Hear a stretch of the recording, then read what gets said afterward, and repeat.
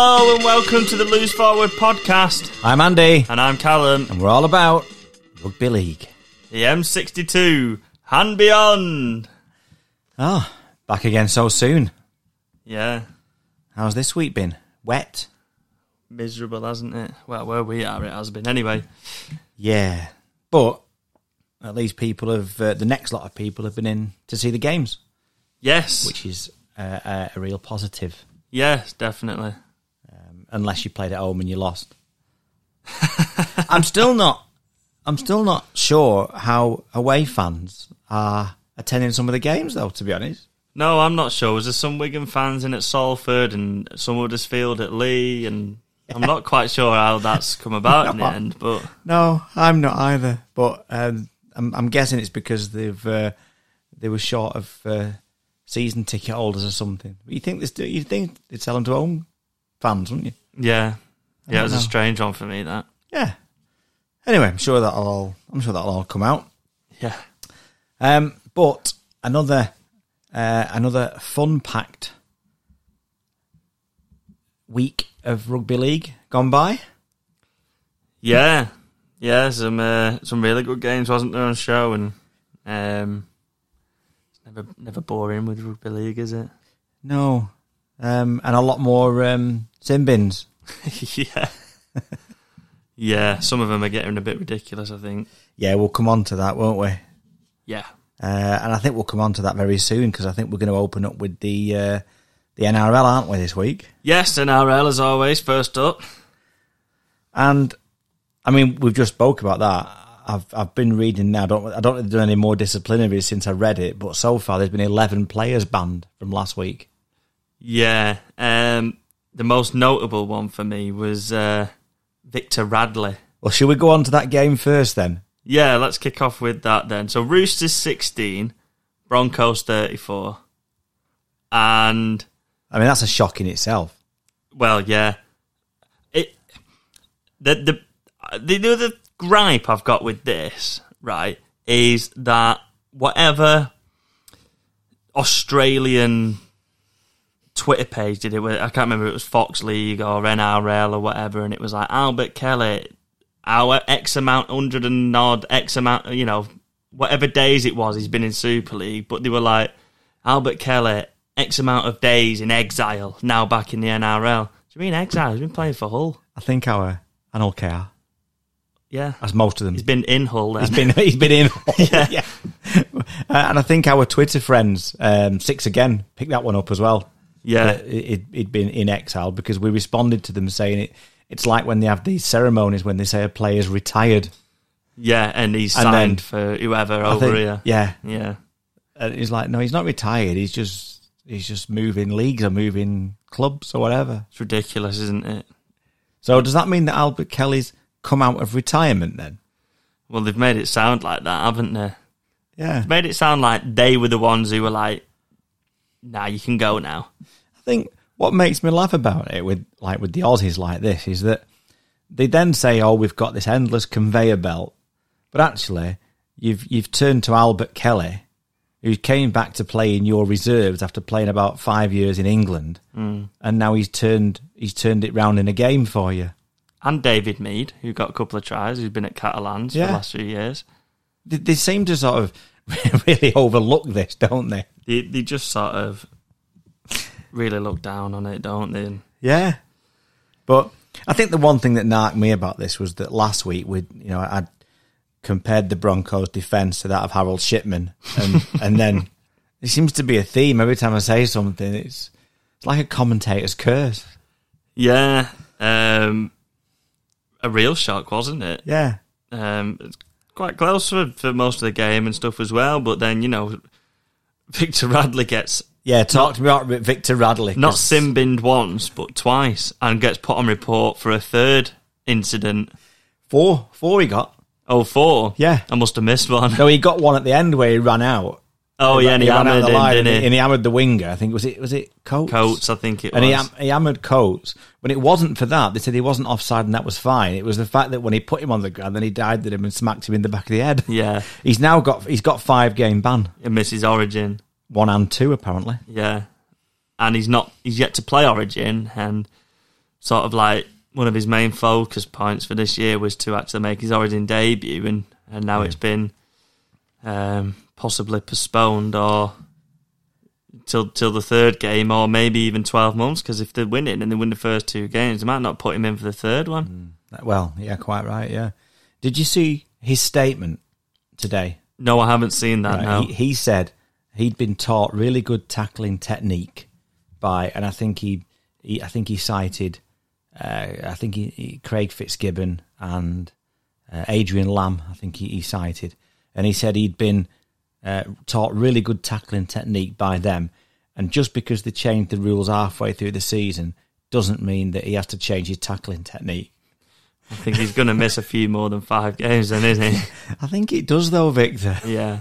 He looked like he was ready to implode, I think. That last one on Coates, I think, was just complete frustration. Yeah. The first one on Albert Kelly, I thought was all right.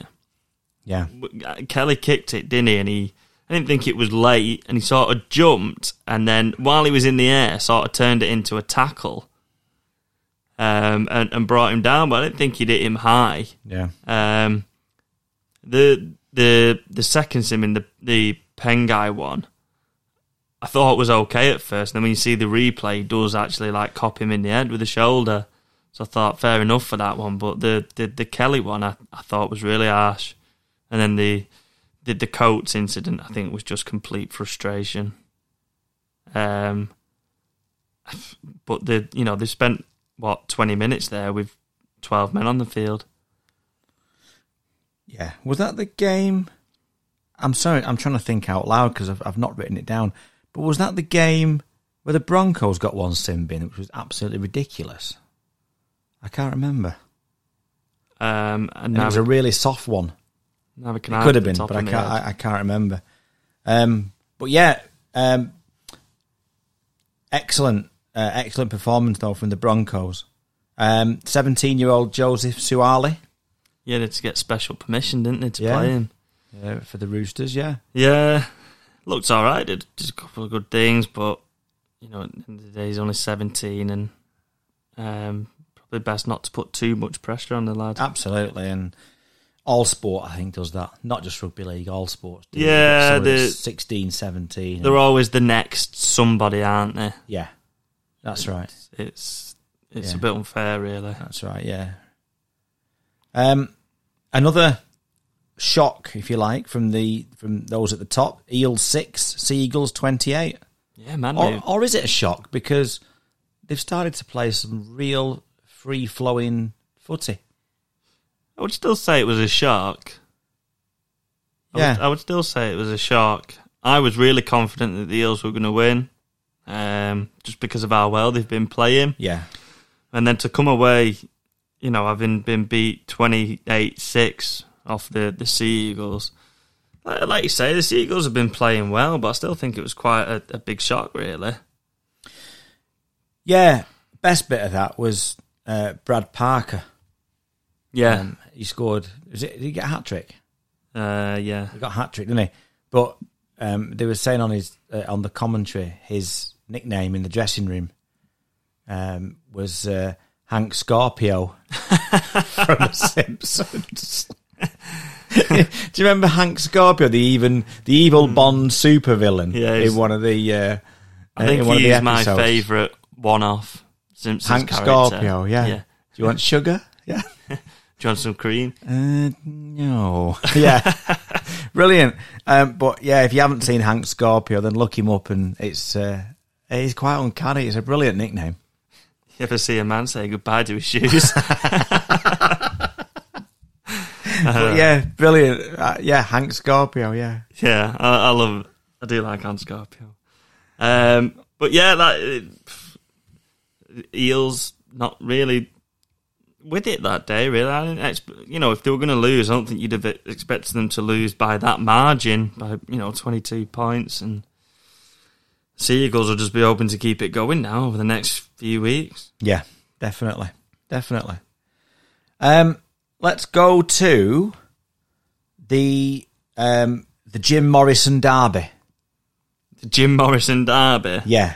Which one's this? Raiders on the Storm. All right, okay. I've been waiting since Saturday, I think, or Sunday, to wherever it was, to say that.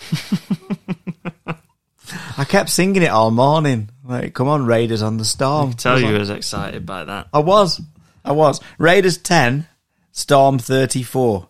Nico Hines, I thought, was excellent in that game. Yeah. I don't know what it is about the Storm. They just sort of surprise me every week, and I'm not really sure why, because I don't think they deserve that sort of reaction. I think it's just because I expected them to not be quite as good, because I thought they'd lost a lot of players and things like that. And the Raiders are just nowhere at the minute.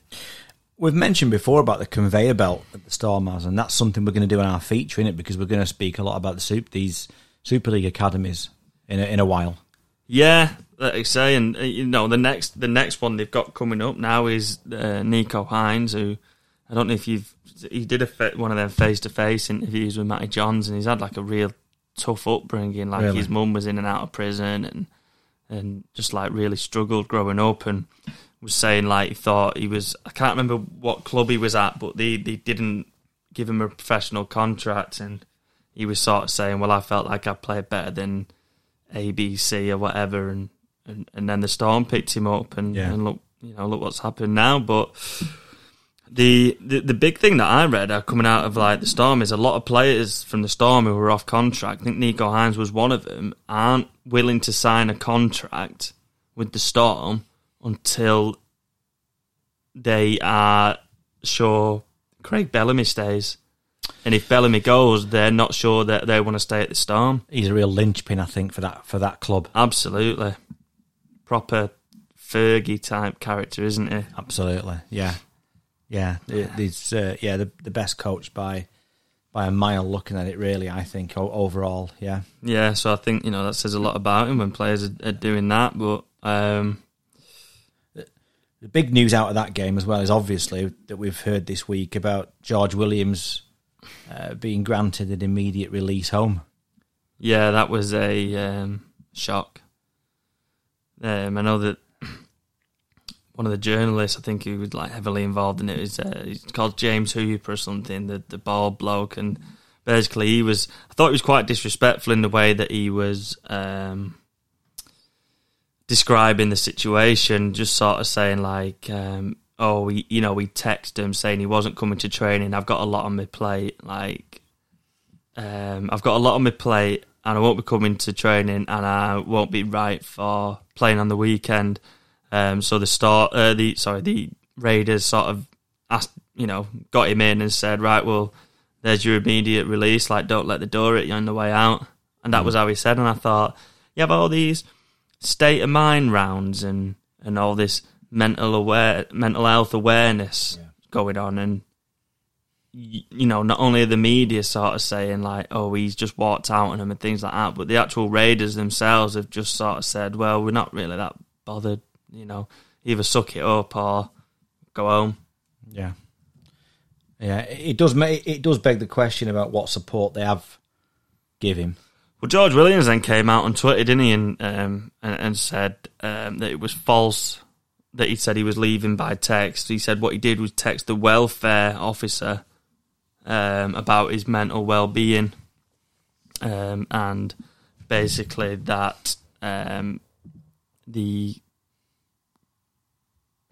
got it here, I think, actually. There you go. He says, false. I tried to explain my mental well-being to the welfare manager. I asked for a release weeks ago for the end of the season. Not once did I ask for an immediate release, but instead of supporting me, the club kicked me out the door, plus I've not signed the release. Cue millions of Australian rugby league fans saying another pommy that can't cut it in the NRL. Yeah, and I don't think that's the case, because he's doing really well, and it's all right for them sat in Australia, like with the families and all the friends and everything. And obviously COVID, I don't think the pandemic's helped, has it? Because he must have had plans for family to come and see him or for him to go back home and whatnot. And obviously I don't think that's been allowed to happen. So, when it's not like, some of the Kiwis or whatever, they're only, I don't know how long it is on a plane, but it's not halfway around the world, is it? No, and it's impossible to read into someone's mind about how they really feel as well. Yeah, exactly. But, when Australians, all the Australians that go home and things like that, none of them saying anything about that. They don't. It's like it doesn't happen. No, and it does happen in reverse. Yeah, happens all the time. Come to Super League and then they cite homesickness, don't they? And yeah. The best one that I enjoyed about that was Joel Moon. Yeah, he played for Salford, didn't he? And said he was homesick and moved to Leeds. Is it closer to Australia? That's what Phil Vevers said at the time, isn't it? Yeah, he must be closer to home. It must be closer to Sydney. Yeah, I thought that one was quite good. But in terms of this match, the Raiders just weren't at the races, were they? I don't think they have been for. Is Ricky Stewart in charge of a sinking ship? I don't know. Maybe it's a good question. Just seems to be strange that it's happened all at once, because I think they started quite strongly, didn't they, as well? And they've had a good couple of seasons, and who knows? I don't know. Something just seems to have gone terribly wrong over the last 5 weeks, 6 weeks. Yeah. Let's talk about my team and then your team. So, for this week, my team, the Mighty Titans, 30. Yeah. The Bulldogs, 20. An absolute walloping. I mean, if you're letting the Bulldogs score 20 points, come on. Come on.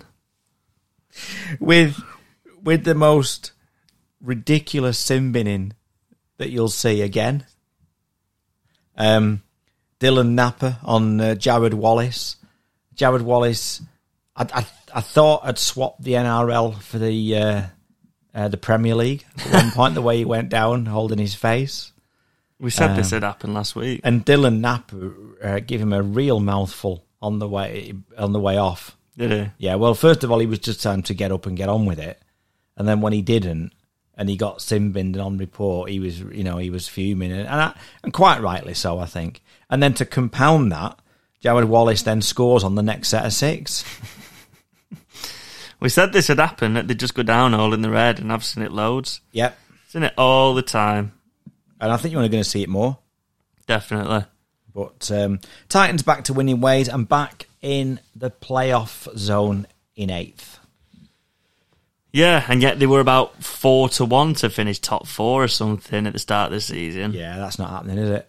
I'm not quite sure why they were that, but I'm not convinced they'll go top 8 doing it, but they're certainly not going top 4. No. Right, now I want to ask you a question now, right? Because 3 weeks ago, I said to you, are the Bunnies looking like a grand final team? And you went, yes, I think they are. I wish we had that audio clip. You went, yes, they are. So, Rabbitohs 12, Panthers 56. Yeah, but they might play the Panthers in the grand final. That's twice in 3 weeks they've let 50 points in. I know, it's weird, isn't it? Weird. More roles in the defence than a sieve. But just running out of words for the Panthers, really. Well, before we try and find some words for them, I meant to send you a picture today from the Bunnies that it was an invoice for an order. And at the beginning of the season, after the first, I think it was in March, the Bunnies have put an order in for 10,000 T-shirts, all saying 2021 premiers. You're joking? No, which they've spent $90,000 on. You're joking? No, I'll send. In fact, we'll tweet the picture afterwards after the podcast is up. Why would you do that? I don't know. It's forward thinking, thinking ahead, in case they run out of T-shirts in like October or something. Do you reckon they can like the one is like velcroed on, yeah, so that they can change it to a 2 and a 3, and so on? Because that just doesn't make any sense whatsoever. No. Are you buying one? I would do, Just for a because laugh. it's like one of them where you get a stamp with that's the head's upside down or something, isn't it? Yeah. It never happened, so yeah. It's Yeah. a rarity. Yeah. Oh, I've seen I saw a picture of that today, so I'll tweet that. All right. And put that up, which I thought was hilarious. And the Panthers are now only 3 wins off a calendar year of regular rounds undefeated. Which is incredible. And the next 3 games, they've got the Bulldogs, the Tigers, and the Sharks.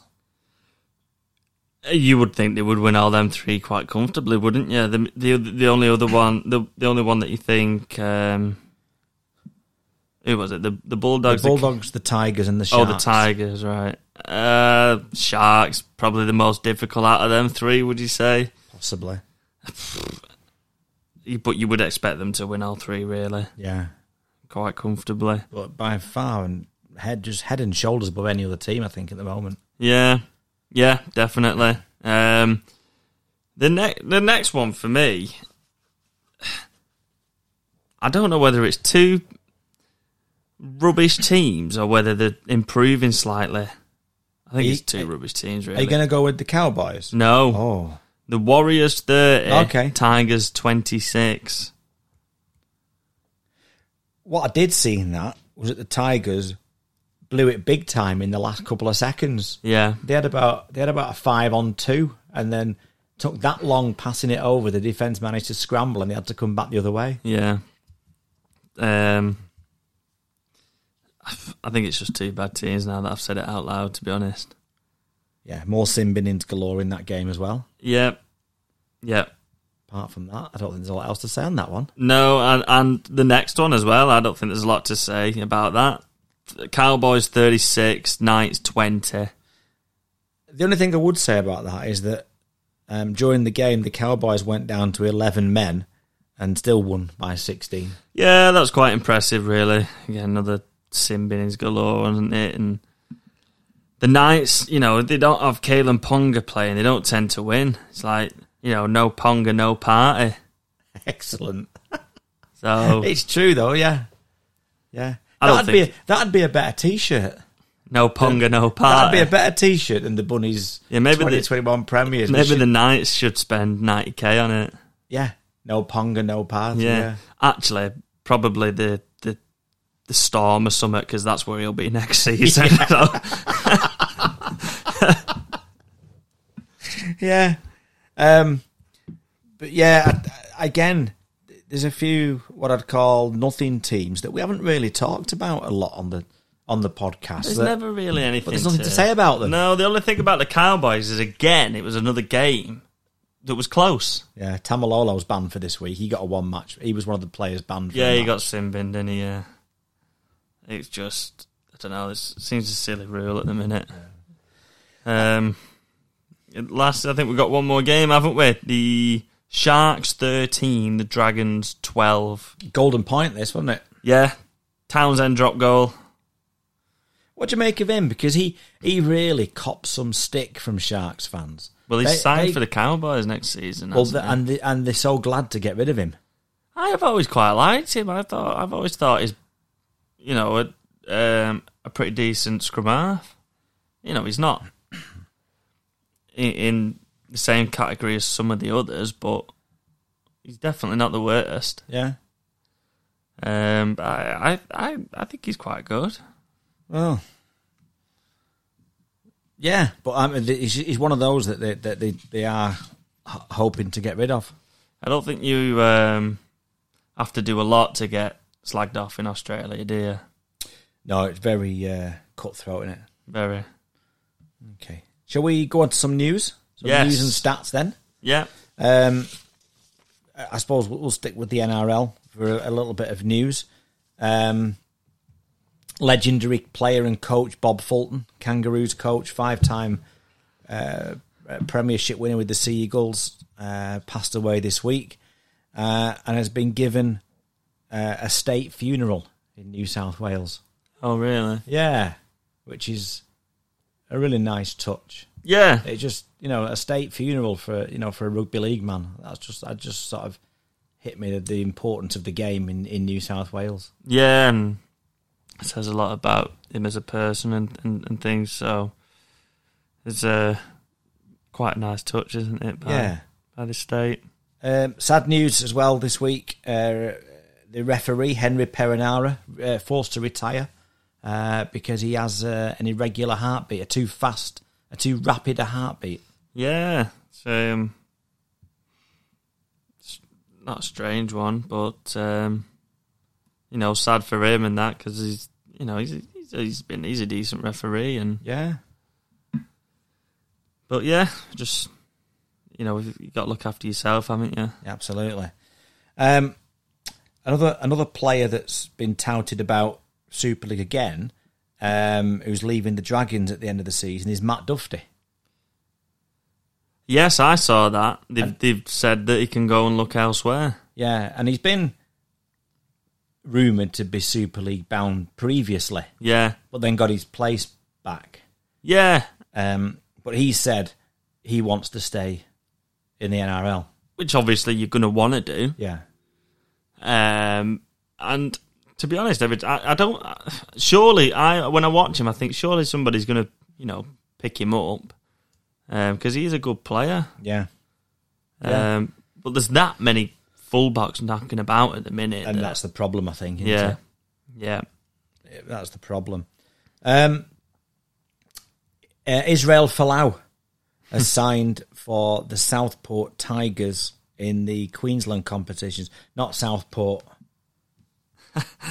in Lancashire. No. But Southport in Queensland. Yeah. Unbeknownst to Catalan. A big flower show in Southport, In Lancashire? Yeah. All right. Just thought I'd mention that. Thanks. All right. Catalan seeming a bit confused by that one because they didn't have a clue he was there or signing for them. Yeah, so Catalan have now said, hang on a minute, we've got a contract, and I think is it his agent who's then said, you haven't got a leg to stand on. You haven't paid him. Quite sure he's why. not turned up to do his job. So I think what will usually happen in these situations, isn't it, is that he'll play for the Southport Tigers and Catalan will get some sort of compensation. Yeah, probably. I'd be taking him for as much money as I could get. Yeah, definitely. Have you got some news? A couple of bits. Blake Green has announced his immediate retirement from the NRL. Okay.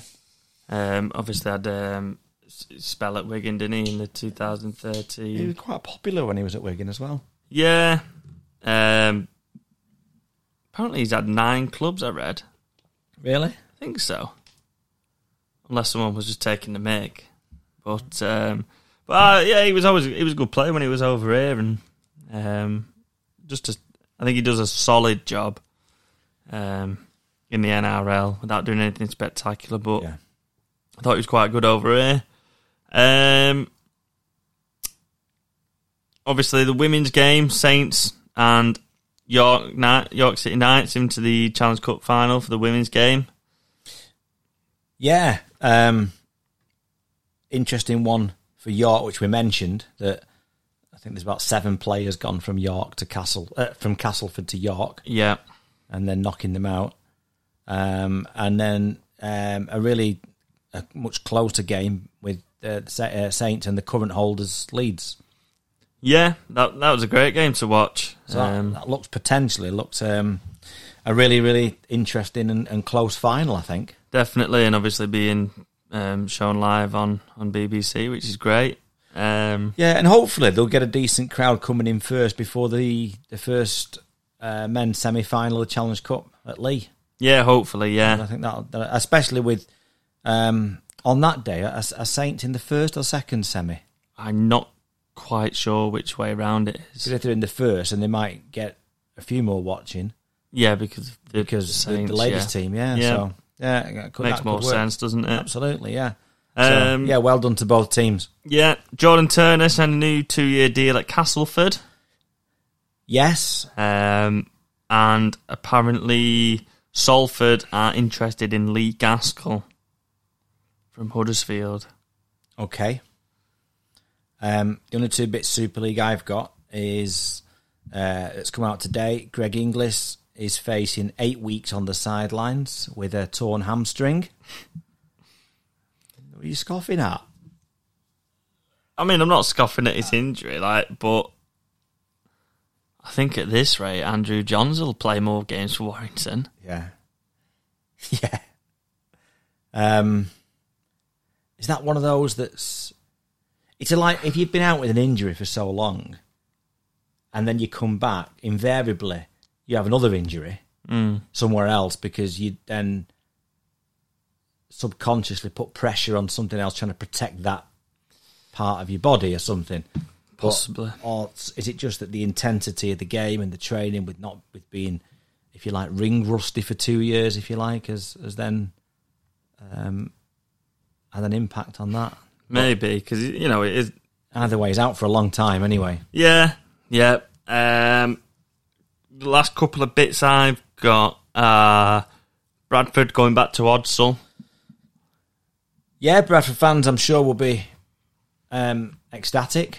Yeah, but the Bullmania days and all that, and everything before that is, it's the part of their history, isn't it? And, it is.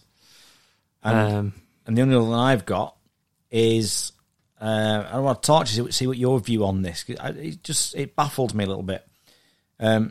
Huddersfield, Ian Watson has declared an interest with the agent of Theo Fage. Yeah. For next year. Yeah. But then, in the next breath, says, but he's that good a player that every other team in Super League will want him. And a number in the NRL as well. So he's not counting any chickens, if you like, to sign Fage because he knows that he'll have stiff competition. So the question I've got for you, if Ian Watson is right and that's then why is he not looked at as a marquee player for St Helens?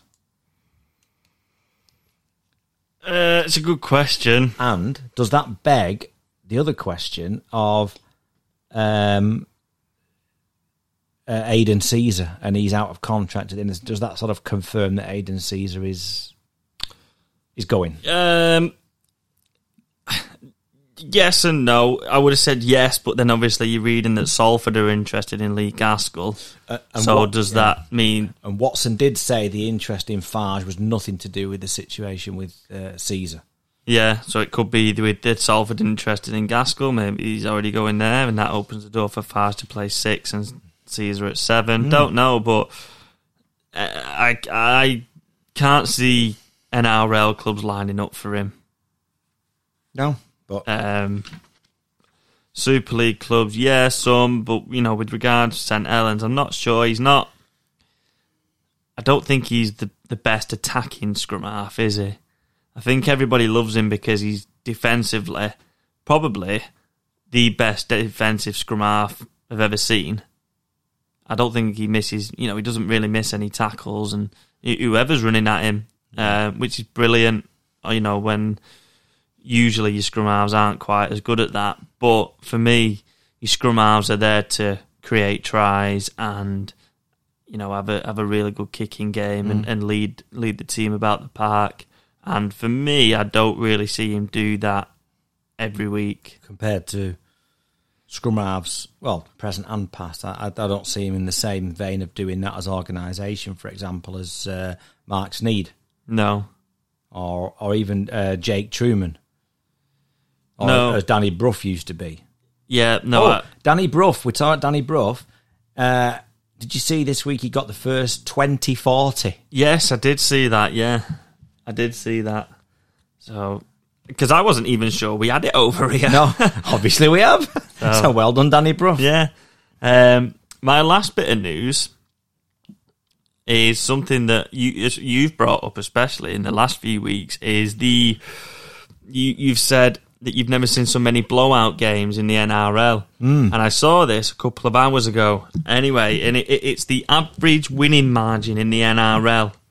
Okay. So in 2018, it didn't have the exact. It was like 13 point something, but it didn't have the exact figure. Yeah. So I've just wrote. So it was around 13 points. Yeah. Yep. Pretty much 13 points.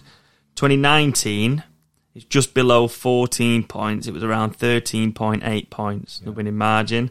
2020, it jumped up to 15. Okay. And for 2021, do you know what it's jumped up to? 18. Well done for looking at my sheet. Can see you. Oh, is that what it says? Yeah. 18 points. I mean, that's 3 converted tries, so... That's quite a big gap. You know, when you think about it, it's quite a lot. You know, and especially in a competition that you always think anybody could win any game. It's renowned for being close games. Yeah, so for it to jump up like that... I actually would have gone higher than that, on the whole, I think. If you weren't cheating. If I wasn't cheating, it was a good guess. But yeah, I thought you might like that. I do. That's a good one, that. And while we're on stats, I think it's time for this, isn't it?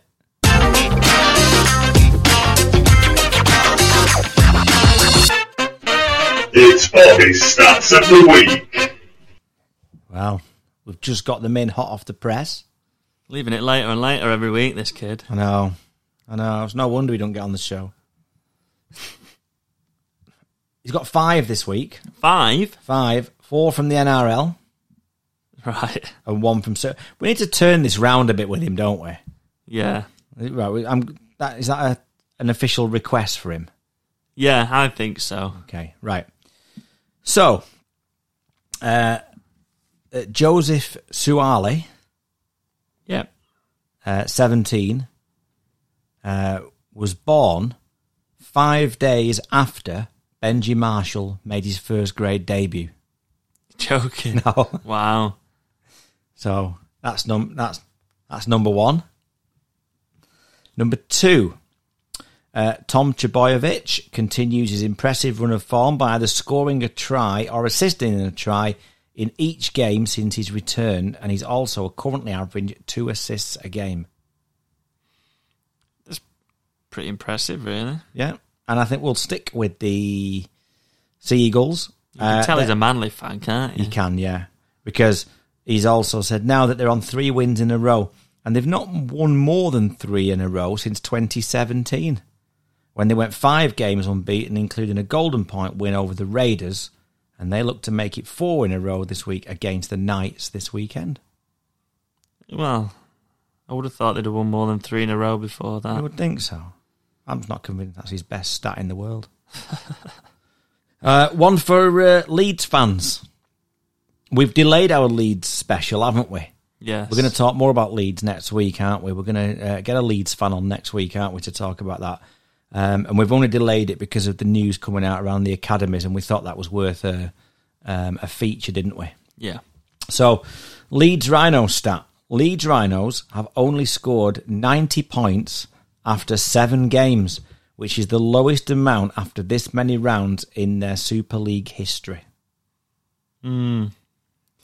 Yeah, I mean, I've seen quite a lot of Leeds fans complaining about the style of attack and things like that. So, yeah, and I know they've had a lot of injuries and stuff as well, which never helps. But you can only use that excuse for so long, really. Yeah. Well, hopefully we'll find out a little bit more about Leeds next week.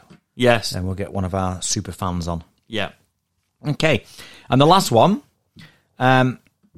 I like this one. I've left this one till last. This is an NRL one. The Bulldogs. Do you know they play this weekend? Did you say it was the Panthers? Yeah. So they play the Panthers this weekend, and are currently the second biggest betting odds in NRL history to win the game. In Australia, they're round about just short of 35-1. Right. To win the game. The 20-1 in the UK, but 35-1 in Australia. 20-1 here, is that it? Yeah.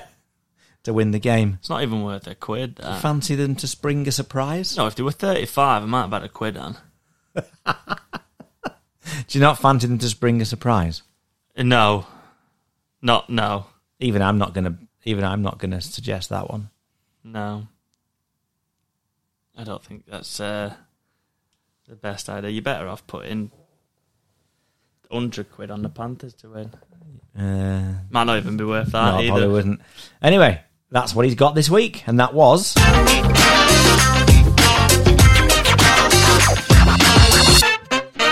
It's Bobby's Stats of the Week. Right, your choice. Super League review or the Academy discussion? We'll go review. Okay. So, the league leaders and the champions beaten for the first time this season. Catalan 20, St Helens 16. Yeah. Again, cries from Saints fans that the attack isn't working. Catalan without Tompkins as well. They lost 2 in the warm-up, didn't they? Yeah, they did. So, an excellent win for Catalan, really. Yeah. I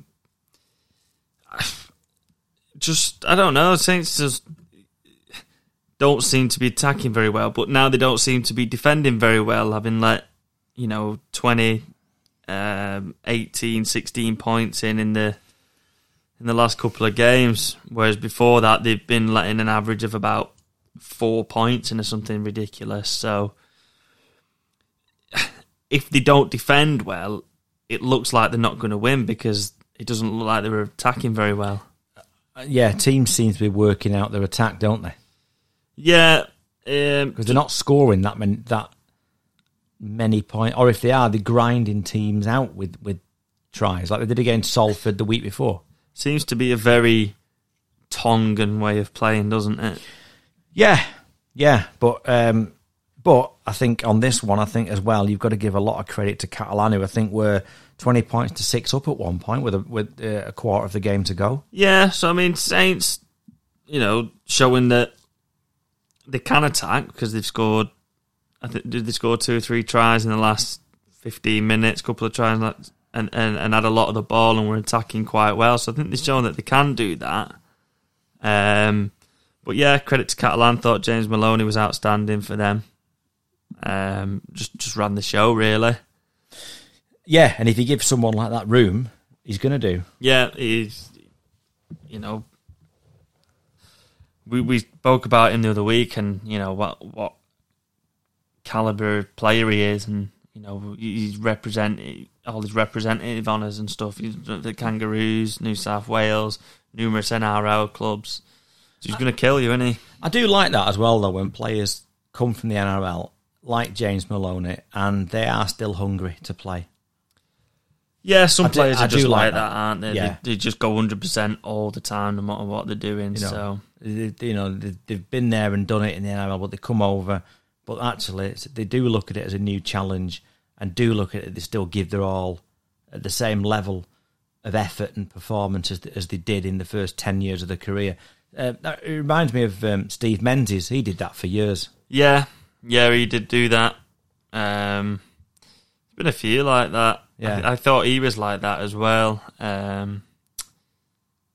Minicello for Hull, because I thought he was going to be one of them that just come over for a holiday, and I actually thought he was really good. And Stacey Jones stayed here for a long time. So, but yeah, you get quite a lot like that, and it's all on the individual mindset, I think, isn't it? Definitely. But yeah, he ran the show for Catalan that day.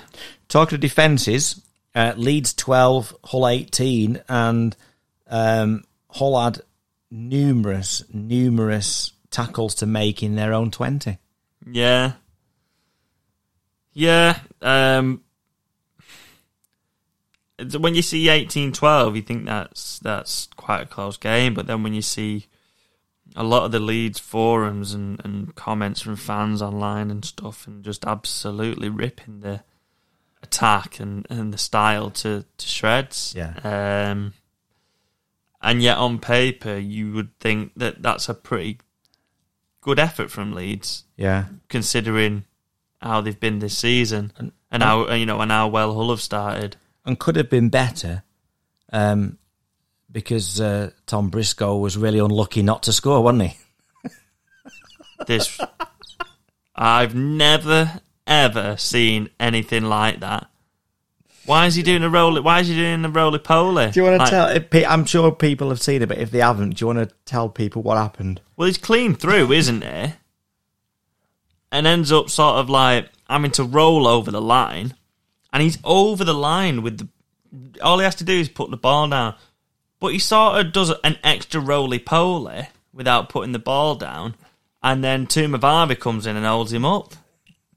What's he rolling about for? You ever seen that thing with Neymar when he gets tackled and he's just like rolling halfway down the pitch? There's about 50 rolls down the sideline. Yeah. That's what that was like. I don't know what he was thinking. He's literally got to fall over the line. It's actually more effort to do that roly-poly. I know. It's sort of like that embarrassing. It's not funny.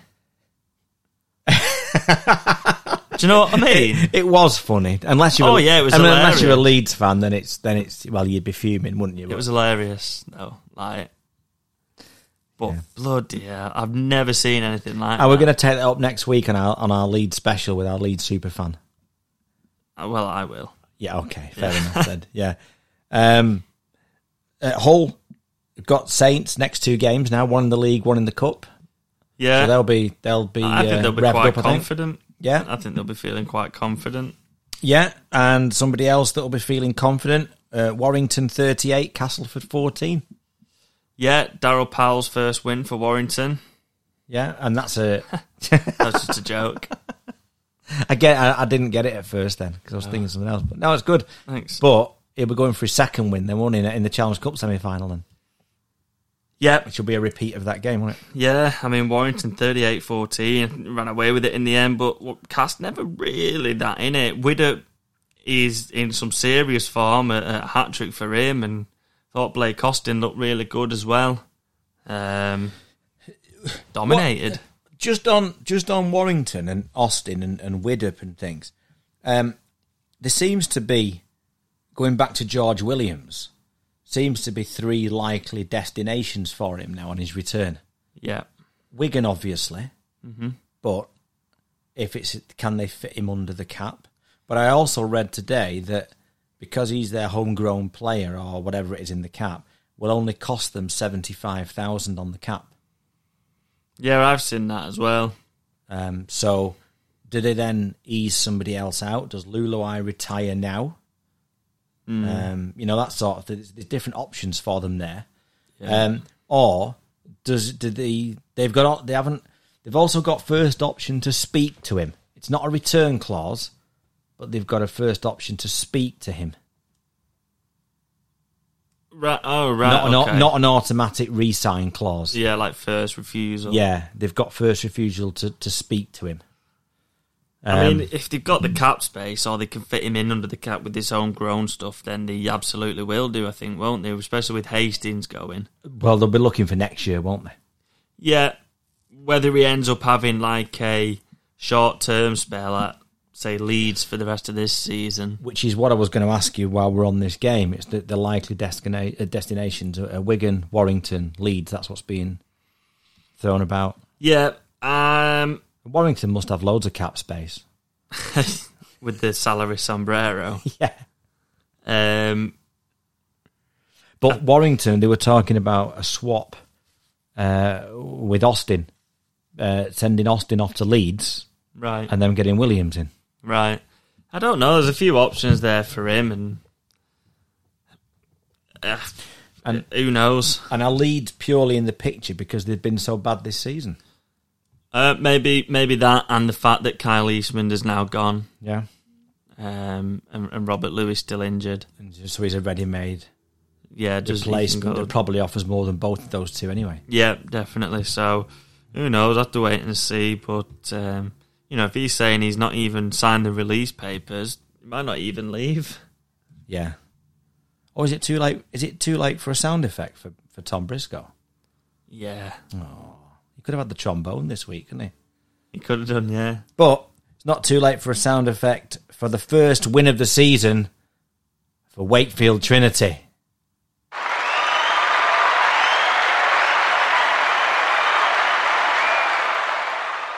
Yeah, one that I didn't really think they would win either. especially with UKR coming off a really good win last week. Weird, isn't it? Weird. Best try of the game was when Sean Kenny Dowell threw. I don't know whether he shouted for it or something. Tinny Rona, wasn't it? Yeah. And then the prop ran 50 yards, didn't he? Just about made it, didn't he? He was just stood in the background, wasn't he? They just threw it straight to him and he went, cheers, and off he went. If you were a prop, though, and you were in that position, would you be thinking, ooh, or would you be thinking, oh, no? I reckon he would be thinking, ooh, because he'd want to get off the nudie run. Maybe. But what would he be thinking 30 yards into the run? I wish I'd have passed it. Yeah. But there was nobody to pass it to anyway. No. But that was a bizarre try, wasn't it? Yeah. And really sort of turned the game, sealed the game, whichever way you want to look at it, really. Yeah. Yeah. So 28-12, so well done. Well done to Wakefield. A decent game on Saturday. Salford 16, Wigan 17. Yeah, Salford really made Wigan work for it, and I'm sure they'll feel maybe not hard done by, but I don't know what the word I'm trying to think is, but you know, they probably should have come out winners maybe, and Hastings drop goal separates it. Yeah. They look like they were going to win for a long time. Yeah, that's what I mean. I think they'll feel like that's 2 points lost. And especially after what we were saying the week before about how we thought it'd be really similar to the Saints game and them really struggling to score points and, you know, keep points out as well. So I'm sure that Richard Marshall will probably take some positives out of that performance, though. Definitely. I don't know how you can't, really. But that leaves Wigan now as the only undefeated team in Super League.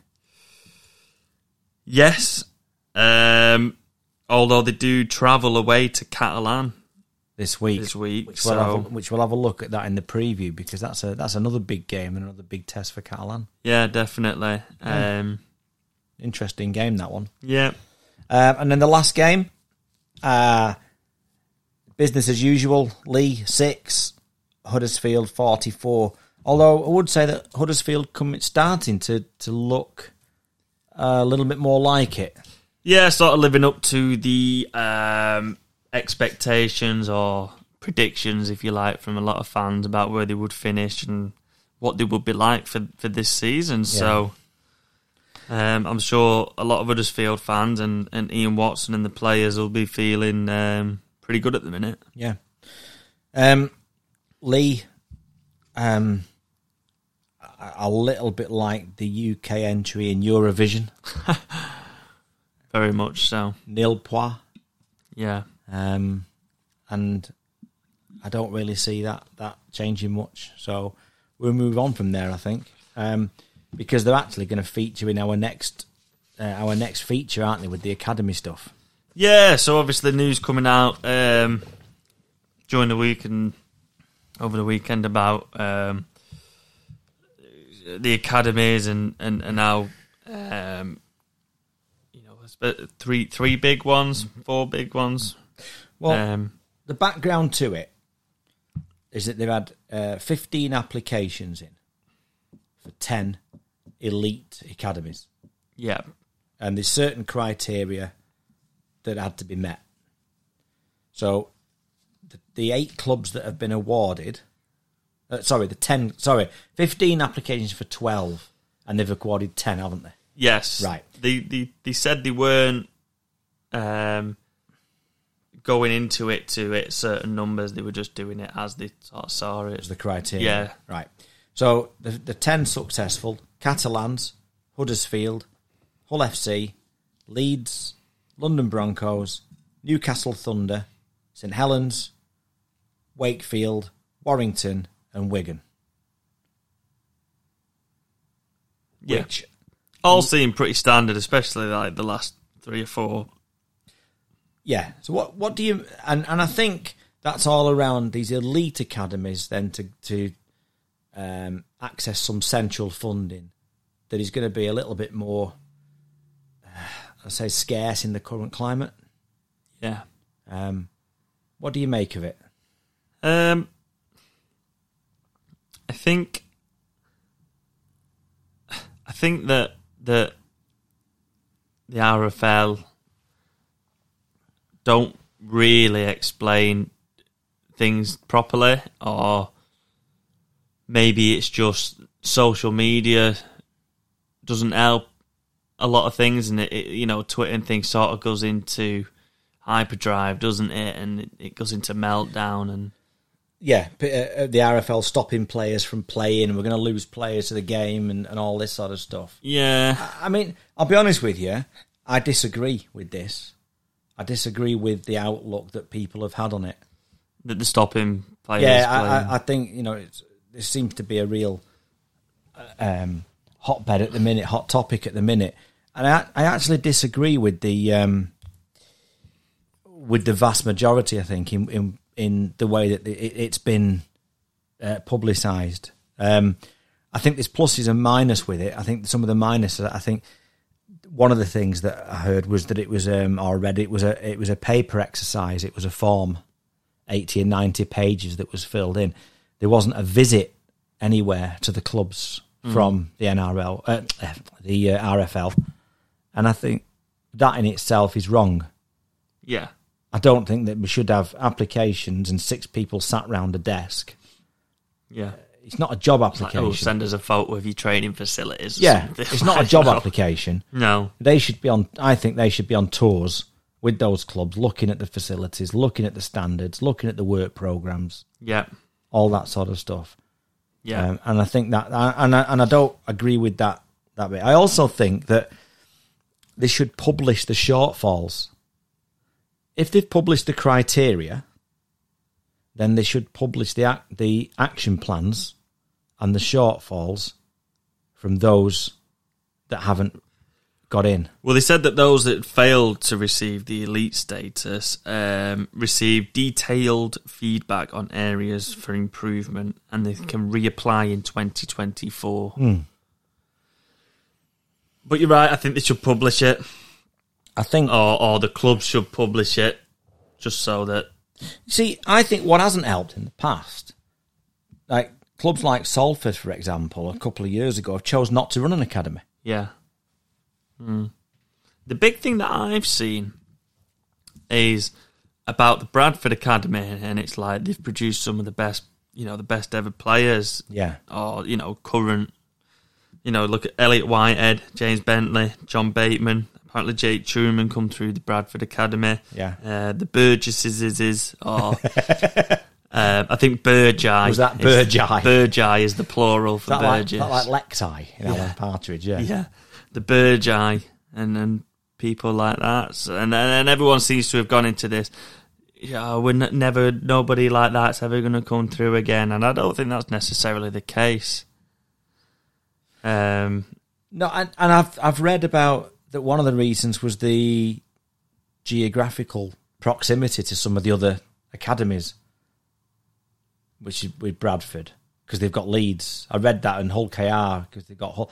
That doesn't wash with me. Not when you've got St Helens, Warrington, Wigan all getting one. Yeah, I'm not accepting that one. No, it's a lot of crap, that. But it doesn't mean, does it, that clubs can't run an academy? They'd have a Category 2 academy, wouldn't they? Which I'm guessing this issue is more about funding. You would think so, and especially with the pandemic and stuff like you said, and the funding being more scarce. But they've said they can have development academies, which runs in conjuncture with education institutions and play in college comps. Yeah. So I'm guessing that it's sort of like, well, obviously you still got your academy. You just need to aim toward this elite label. Yeah, I mean, to me, you've got... I think there needs to be a visible plan of what you need to achieve and how you achieve it. And then that's clear for everybody who has an interest in that academy of rugby league. Yeah. Right? What I don't accept is that it stops players from playing, and we don't lose players to the game. I'm not going with this. That's been said vociferously. No, you would think that the clubs are going to end because nobody's coming through. Let's not get mixed up between elite sport and participation. Yeah. Participation is the community game. If you're in charge of a community club and you've lost a player to an academy, you haven't lost that player. You've done your job as a community club by feeding that player through to an elite pathway. Well done, you as a community club. That is why community clubs exist. One of the reasons they exist, to give people a start in the game, to get them the chance to go through to an academy. Now, if that academy isn't in operation, so if you've got a Bradford community club, if you're a community club in Bradford, and then you can't pass them on there, that's not your fault as a community club. And that's not the RFL's fault. To an elite academy, Bradford could still run a Category 2 academy, but what do they have to do to be then granted the elite licence? What I don't understand is why is there only 12 elite space for 12 elite academies? Is that funding again? Because shouldn't every team be aiming to have an academy? First of all, have an academy, and then secondly, to reach elite status. Surely the academies should be graded A, B, C. So if you're St Helens or Warrington or Wigan or Leeds and you've got this A grade academy, well, good for you. You've met those standards. If you're Bradford Bulls and you've got an academy and you're a B academy, well, that's right. You're still an academy. But what have you got to do to get to be an A standard? And I think maybe that's what should be published from the RFL. Absolutely. Or the clubs individually say, look, this is why we didn't get this status. But we're working on this, and this. And I think fans don't go into this like worst case scenario mode. I mean, I've looked at some of the stuff and it was saying about clubs had to work with teams outside the traditional heartland. Well, that's easy. You just pair up with a community club in the Midlands or the South somewhere or in Scotland or wherever. It's kind of like being a twin city or something, isn't exactly. It? And I'm gonna pick on Leigh a little bit again here. And this is again Super League, Rugby League, wherever the club. Surely, should that not have been part of the criteria for Leigh getting back in Super League? Should that not have been part of the overall vision, the overall plan, when Leigh were accepted back in Super League this time round, that you've got an A grade or an elite, whatever you call it, elite grade academy? Possibly. Because all Super League clubs should have this elite academy. Possibly, but it's a full-time sport. I agree. Every Super League club and even championships championship clubs should be there or thereabouts. Of but course, Super League should definitely have these elite ones or A grade ones, whatever you want to call them. I just think that this should all have one, but I think it's been put on the back burner, hasn't it, a little bit, because they've not even had them over the last, they've only really just started coming back. So they used to have the old service areas at one time, which is part of the elite pathway. So I think if they've been on the back burners and then they turn around to Leigh and say, "We haven't got an academy, so you're coming up," I can see it from sort of both sides. I agree, though. I do think that should be part of the criteria.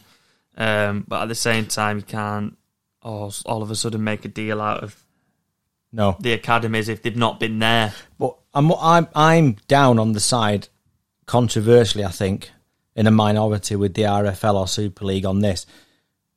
Because I think the responsibility lies with the clubs. Yeah. So what do you have in an academy? What's important for an academy?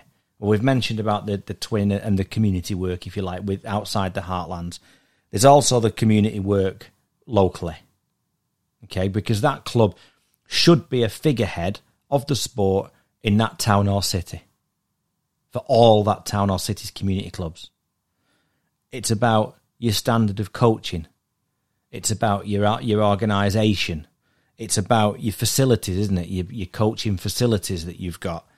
It's about how many first team graduates or Super League graduates or Championship graduates that you're bringing through your academy. It's about your programme of work. It's about what you're doing with each age group for that development. Yeah. And I feel really strongly about this, and I seem to be in a real minority about it, that there's this image that it's depriving players the chance to go and play for their local team that they might have dreamed of as a boy. It's down to the clubs to get that right. Mm.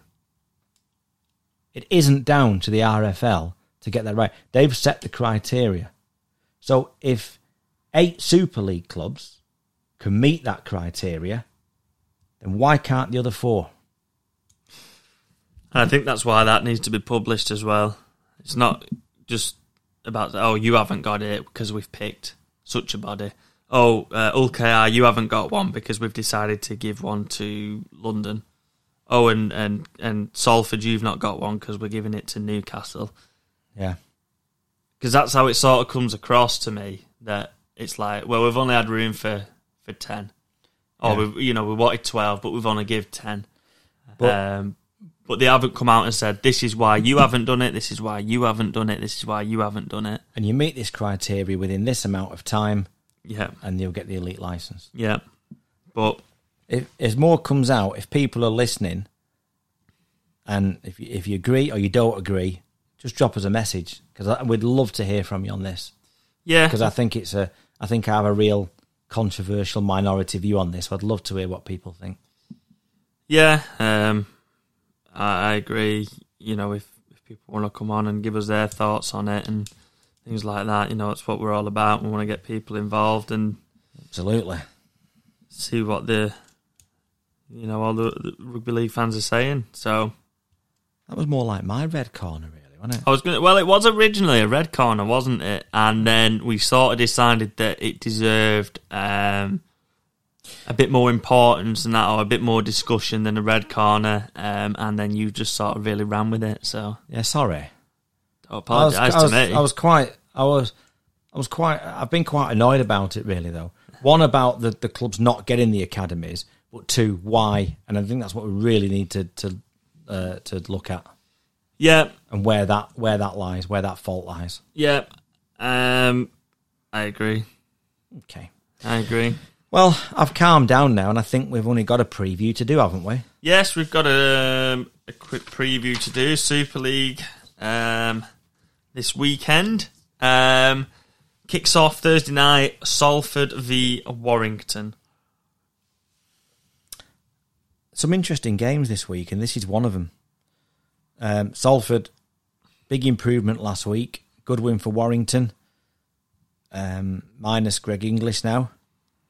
But I think with Widdop and Austin in good form, I think Warrington will take this, and I think they'll take this by 12. I agree with everything you've said. I think it just might be by more, and I'm going to say 18. Okay. Castleford versus Leeds. A sort of derby, if you will. They seem to hate each other, don't they? And I don't really know why. Is it just the proximity? Because I thought Cass should hate Wakefield. They do. But then it's like, this one reminds me in football, you know that Brighton versus Crystal Palace? Like the M25 derby or whatever they dubbed it. Like 80 miles away or something. Yeah. Why do they hate each other? Yeah. It's like that. Anyway, please tell us. Yeah. Please tell us. You look at it and you think, well, can Cass bounce back? Are they that good?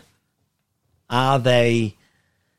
was last week's game at Warrington maybe a more reflection of where they are?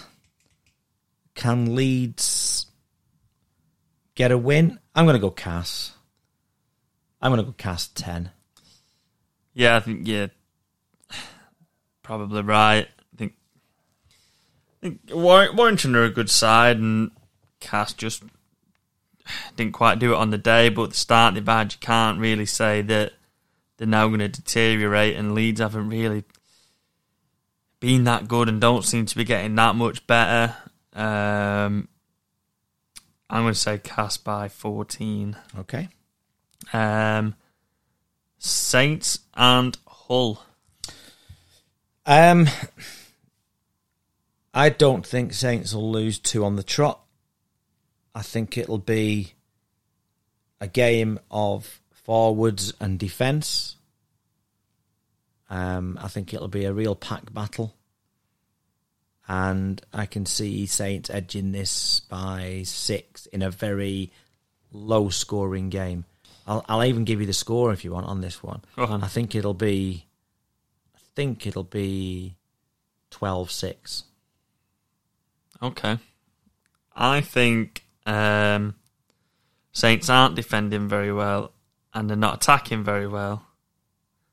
And I think Hull are doing both their things pretty decently. So I'm going to say Hull, and I think Hull will win by 8. Right. Yeah. Okay, what's next? Catalan and Wigan. This looks a good one, doesn't it? Does look a very good one, yeah. Catalan at home are always a bit of a force, aren't they? And yeah. Not many people go to the south of France and come away with 2 points. And it's completely home crowd. Yeah. They've got the fans back in. And they do make some noise. Can they back up the win against Saints and spoil somebody else's 100% record? I think they can. I think they can. I don't know if they will. I think they can, and I think they will. And I think it'll be similar to last week, where they'll win by 4. I think Wigan by 6. Okay.